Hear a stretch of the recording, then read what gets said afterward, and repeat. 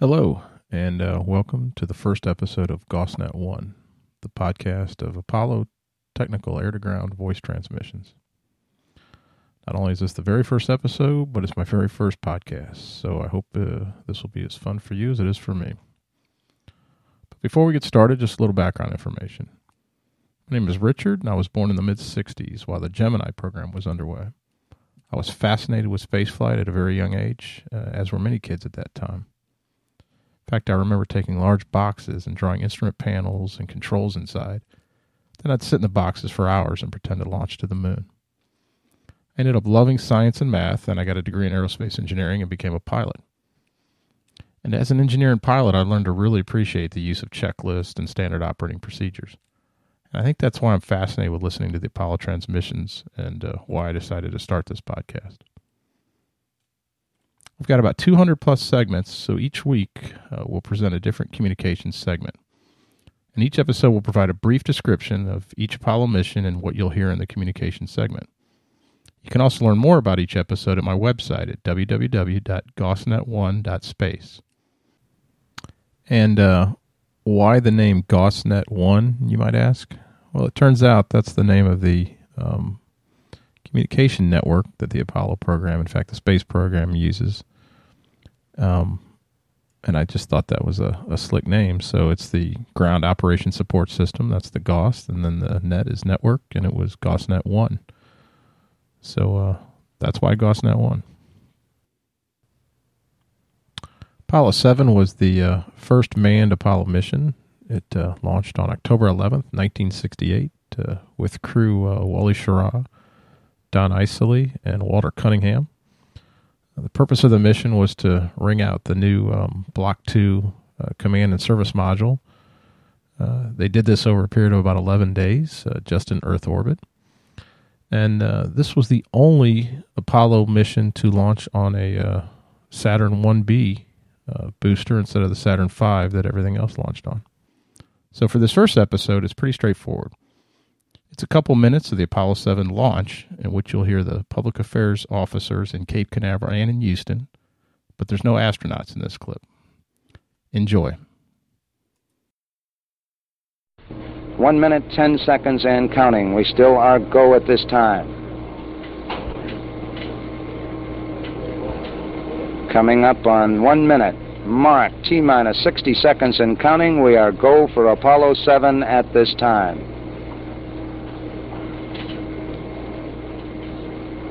T-minus 50 seconds, the vehicle now pressurized, and the vehicle is go, as is the spacecraft at this time. Coming up on the 40-second mark, T-minus 40 seconds and counting. T-minus 40. All reports look good from here in the blockhouse at this time. All aspects of the mission go, T-minus 30 seconds and counting. We'll get ignition of those 8 engines in the first stage at the 3-second mark in the countdown. Now, T-minus 21 seconds and counting, we have completed our power transfer. The Saturn 1B launch vehicle, which now weighs 1.3 million pounds, is ready to go. Coming up on the 10-second mark. 10, 9, 8, 7, 6, 5, 4, 3, 2. We have ignition. Commit liftoff. We have liftoff. This is launch control. We have cleared the tower. Roger, tower clear. 12 seconds out and the roll program has commenced.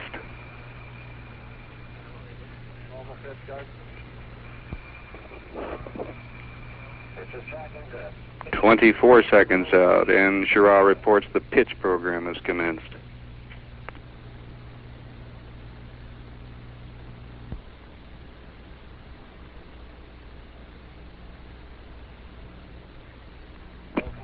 Forty seconds. The roll program is complete.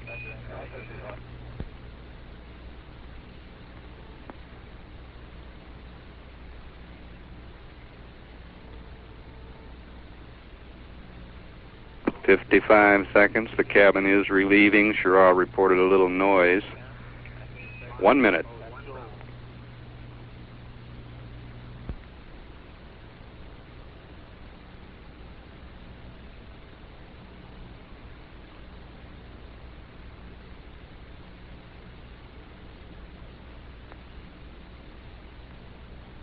1 minute, 20 seconds into the flight. All systems go on the ground and in the air.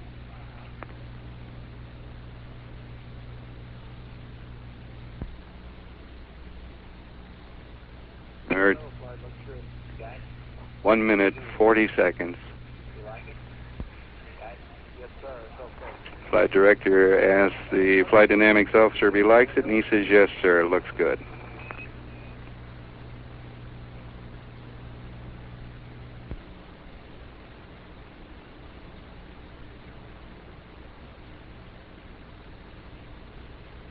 Coming up on 2 minutes, mark 2 minutes. We're having a status check. Apollo 7 has been given a go for staging.